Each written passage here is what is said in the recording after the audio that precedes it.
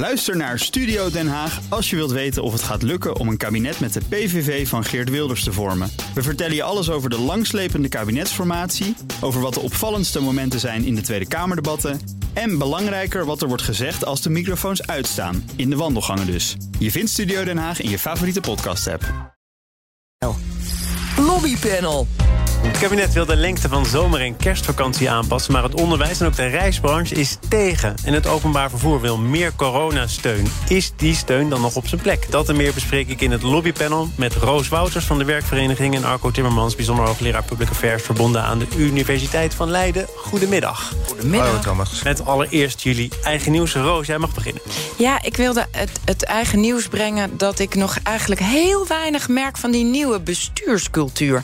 En dat zit hem dan vooral in, wij zijn een rechtszaak begonnen tegen de staat wegens onevenredige verdeling van de noodsteungelden. Waarom als je iets als niet een ondernemersrisico aanmerkt, maar je zegt wel, oké, we geven de ene groep van de bevolking waar we voor de crisis hebben geconstateerd dat die de zwakste schouders hebben, die laten we dan de zwaarste lasten dragen, want die brengen we terug op een sociaal minimum.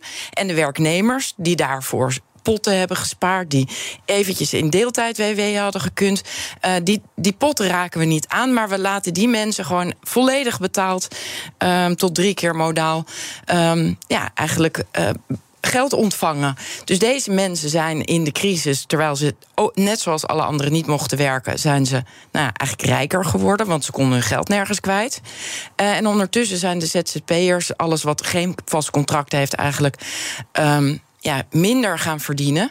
En op hun spaargeld echt enorm ingeteerd. Maar dat en is de inzet schulden. van de zaak, toch? En die gaat nu lopen, die speelt, denk ik. Precies, maar waar ik merk wat er gebeurt, is dat dan moet de landsadvocaat eerst reageren en die zegt, ja, maar de ZZP-organisaties zijn wel degelijk betrokken. Nou, dan ga ik dus bellen naar die ZZP-organisaties, want ik weet niks van betrokkenheid. En dan zeggen zij, wel heel erg veel, we hè? zaten in een klankbordgroep, maar die is pas opgericht nadat de maatregel al bedacht was. En vervolgens hebben ze eigenlijk ook helemaal niets met die maatregelen gedaan. Maar ze hebben allemaal geroepen, dit is echt gevaarlijk, jongens. Jullie moeten die smalste schouders niet de zwaarste lasten laten dragen.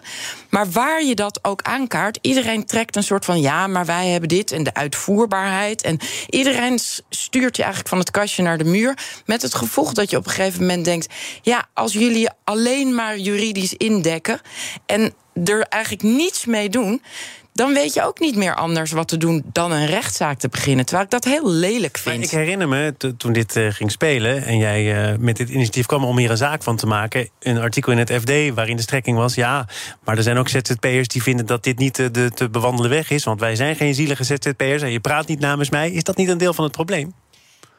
Tuurlijk, weet je, het moeilijke is dat je hebt ook een hele hoop ZZP'ers die willen absoluut niet in het vakje schijnzelfstandige, zielige armen. Maar ja, die zijn er natuurlijk ook. Dus je hebt specifieke belangenbehartigers van mensen die zeggen, scheer mij niet over één kam. En tegelijkertijd zie je ook dat zijn wel de partijen die aan tafel zaten bij die klankbordgroepen, maar de mensen bijvoorbeeld die echt juist de belangenbehartigers waren van de mensen die tussen de wal en het schip vielen of echt in de kunst- en cultuursector zaten. Ja, er is gewoon zo weinig met die input gedaan dat uiteindelijk merk je dat er nu komt eigenlijk het leed naar boven drijven. Maar er wordt niks mee gedaan. Er wordt gewoon eigenlijk stilgehouden. Dit is een manier om je recht te halen via een rechtszaak. Is dat ook meteen een efficiënte manier van lobby, of zijn we dan alweer een hoofdstuk verder eigenlijk? Dit is ook een beetje een onderdeel van de nieuwe bestuurscultuur. Hè? Om via de rechter in de belangenbehartiging je punt te kunnen maken en je gelijk te krijgen. Heel belangrijk bij deze kwestie zal zijn, dat laat onderzoek over andere rechtsuitspraken door belangenorganisaties zien. Denk aan Urgenda, denk aan Privacy, Bits for Freedom, denk aan de tabakslobby of de anti-tabakslobby dan natuurlijk. Hè. Mm-hmm. Belangrijk is dat de rechter straks heel duidelijk in beeld heeft dat het om een algemeen belang gaat wat hier wordt geschonden. En dan is de kans dat je gelijk krijgt is veel groter dan wanneer je een deelbelang of een eigen belang of een sectorbelang geef jij de advocaat dus wat in handen? Waarom is dit een algemeen belang? Nou ja, hoe meer er commitments zijn aangegaan in het verleden. En jij, Roos, je had het er net over. En die zijn voor iedereen zichtbaar. Des te meer de rechter meteen kan zien dat hier een afweging nodig is om die ZZP'ers wat meer gelijk te behandelen. Want daar gaat het eigenlijk over als degene die in loondienst zijn. Nou, wat meer gelijk of gewoon gelijk te behandelen? Want gelijk. Een beetje meer gelijk bestaat. Ja, nou ja, jij gaf het net aan. Niet elke ZZP'er die wacht op deze steun natuurlijk. Want er zijn er ook een hoop die succesvol zijn geweest in de coronacrisis, in de wereld van public affairs onder andere. Maar ja, die kunnen het nog wel even redden. Maar natuurlijk praat jij over een veel grotere categorie. En ik denk dat de rechter daar, als die ziet van, nou, dit is een scheve behandeling, en het algemeen belang is daarmee geschaad voor die grote groep, heb je heel veel kans. Laatste woorden hierover? Ja, nou ja, ik vind dat dus een zorgelijke ontwikkeling. Want ik zou veel liever gewoon lobbyen door een goed gesprek met iemand te voeren die daar dan ook daadwerkelijk wat mee doet. Maar als je vervolgens merkt dat de bestuurscultuur inhoudt, je mag wel komen praten, maar we doen er niks mee, ja, dan op een gegeven moment zie je ook geen andere mogelijkheid meer dan naar de rechter te stappen. Dus ik hoop dat hij ons hoort. Wij blijven onder andere in dit panel de zaak op de voet volgen. Dan naar de schoolvakanties, want de ANVR van de reisondernemingen is niet blij met de mogelijke plannen van het kabinet om de vakanties aan te passen. Zomervakantie zou dan korter worden, de kerstvakantie een weekje langer. En wat wil het kabinet hiermee bereiken? Het in bedwang houden van een coronapiek met dan zo min mogelijk lesuitval. En Frank Oostdam, voorzitter van de ANVR, zei daar gisteren in dit programma het volgende over. Het probleem is, als je nu zegt, je gaat de zomervakantie terugbrengen naar 5 weken, ja, mis je gewoon een week omzet. En dat is gewoon niet handig. En daarbij, ik ben geen viroloog, maar volgens mij laat een pandemie zich niet qua agenda plannen. Ik ben geen viroloog, daar is hij weer. We zijn allemaal geen viroloog, maar we hebben er wel opvattingen over. En misschien, in het kader van de lobby, is het ook wel ingewikkeld om hier tegen te pleiten. Hè? Want de ministers, Wiersma, Dijkgraaf zeggen, wat wij willen voorkomen is lesuitval. We willen het welzijn van kinderen, de onderwijsachterstanden, dat willen we allemaal niet meer. Ja, prettige wedstrijd. Ja, ik denk dat het niet handig lobby is. En zeker niet als je vanuit het omzetperspectief gaat praten. Ik denk dat, ja, leuk, maar dat is niet het probleem van die kinderen, niet het probleem van de minister, niet het probleem.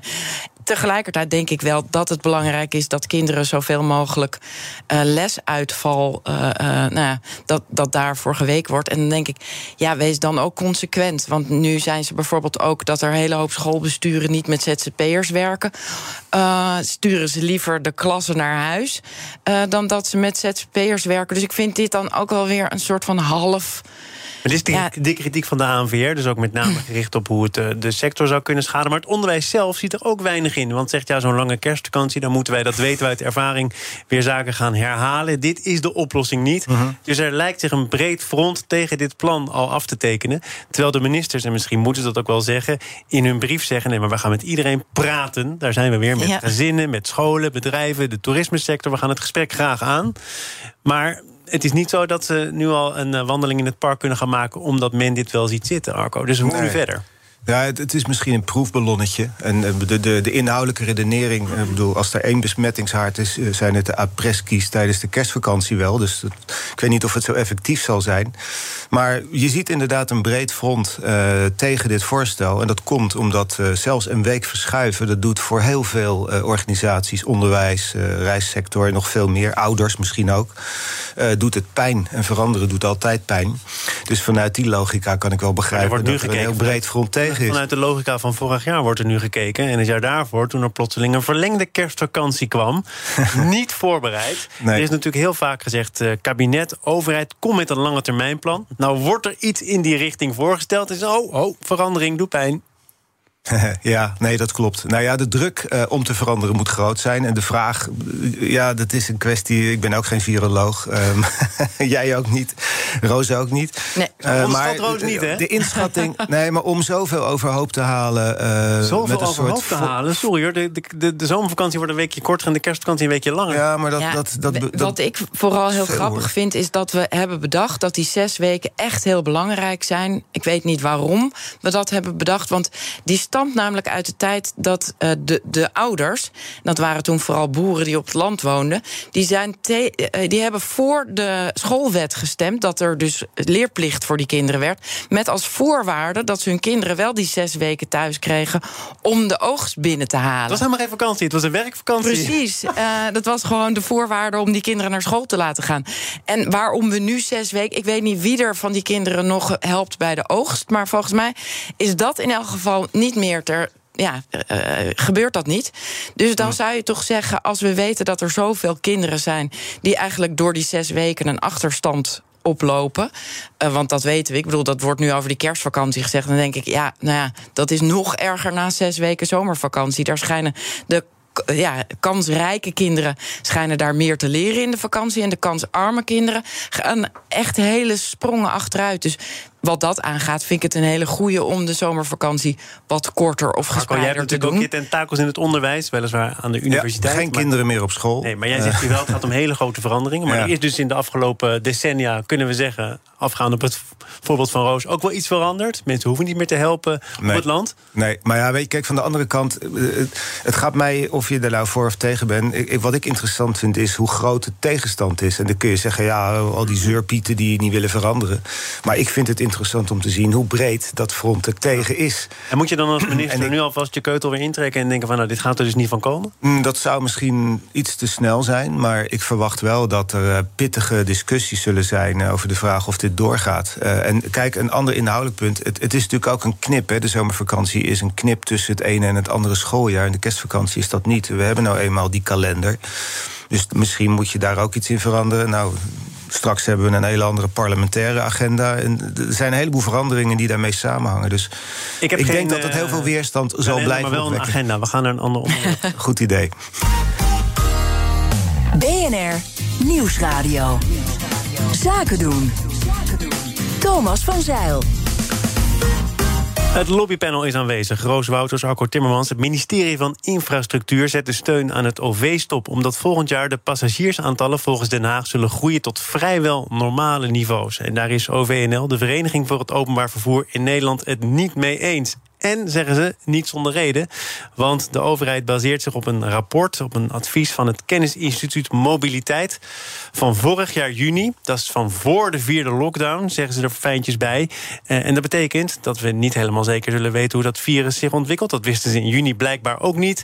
En de overheid pakt nu het meest rooskleurige scenario eruit om dan maar te kunnen verdedigen dat de steun, die dit jaar nog mondjesmaat is, vanaf volgend jaar wordt stopgezet. Roos, is dit een goede lobby?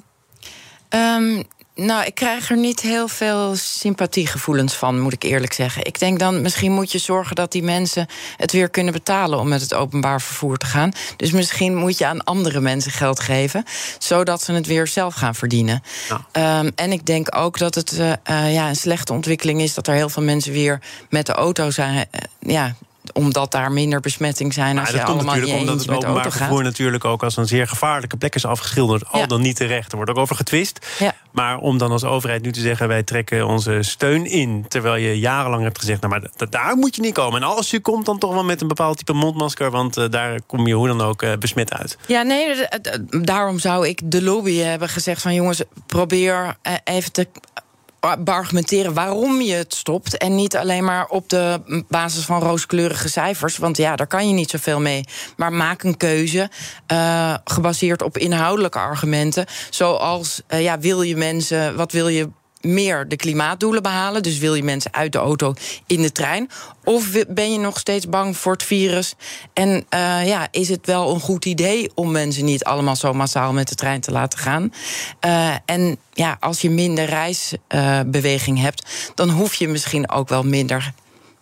Hoe belangrijk zijn de cijfers in deze discussie? Want dat komt in veel lobby's terug. Ja. De cijfers kloppen niet, de aannames zijn onjuist. En dus zou er eigenlijk ander beleid moeten volgen? Ja, altijd. Ja, nou ja, soms helpt het. Maar de achterliggende redenering, Roos heeft daar denk ik ook wel gelijk in, is volgens mij veel belangrijker. En je kunt cijfers altijd op tafel leggen. Maar volgens mij moet er een veel breder verhaal zijn waarom het openbaar vervoer een uitzonderings, want dat is het dan, positie moet krijgen. En wel de blijvende steun. En als je dan alleen zegt, ja, we hebben geleden onder de beperktere aantallen reizigers. Als of het weer op peil komt, is trouwens ook een vraag. Want wat is dat peil? Veel meer mensen, ik zelf ook, werken meer dagen thuis dan we deden. Heerlijk, in alle rust. En ik denk dat dat ook wel een trend is. Maar je kunt als OV-sector, ik ben hun lobbyist niet, maar toch wel iets zeggen over, jullie vinden het kennelijk belangrijk dat iedereen met het openbaar vervoer kan. Ja. Ook op lijnen die niet rendabel zijn. Jullie vinden het belangrijk dat onze vloot vergroent. Dat betekent dat we moeten investeren. U vindt het fijn dat wij gaan bouwen op een plek waar nu nog geen goede verbinding is. U wil dat er ook mensen gaan wonen, begrijp ik. Nou, dan moet er goed openbaar vervoer komen. Kost ook geld. Ik vind jouw lobby al 20 keer beter. Precies. Allemaal hele goede argumenten. Jij koppelt het onderwerp aan andere maatschappelijke thema's die allemaal heel belangrijk zijn. En als je dat doet, heb je veel meer kans om met een veel breder verhaal, ook met misschien coalitiepartners bij je lobby, om veel meer voet aan de grond te hebben. Dus moet je nagaan hoe je zo voor de vuist weg. Jongens. Maar hoe doe je dit dan een beetje netjes? Want die openbaar vervoermaatschappijen hebben de afgelopen jaren in totaal al 2 miljard aan steun gekregen. Zullen zelf wel zeggen, ja, en ondanks die steun hebben we toch verlies geleden. Dus het was ook op zijn plek. Maar je krijgt dus wel heel snel het idee dat je overvraagt, blijkbaar.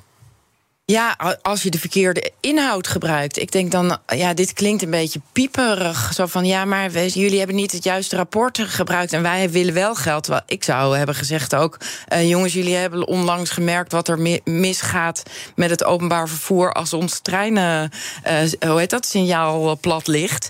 Heel Nederland lag in één keer plat. Ja, willen we dit voorkomen, dan moeten we ons vloot op peil houden. Dan moeten we investeren en dat kunnen we nu minder. Dat soort argumenten zou ik inderdaad gaan gebruiken. Tot slot hier ik zat van de week in de tram, dat gebeurt wel eens vaker. En ik stond niet bij de tramhalte, en er was een oude dame en die vroeg aan de tramchauffeur of die misschien toch wilde stoppen bij de inmiddels opgeheven tramhalte. Want het was een oude dame die daar in een verzorgingshuis woonde. Nou, dat ging niet door. En het is misschien een voorbeeld van dienstverlening. En wil je dan het openbaar vervoer voor iedereen toegankelijk houden, met of zonder mondkapje, dan moet je denk ik ook daar meer aandacht aan besteden.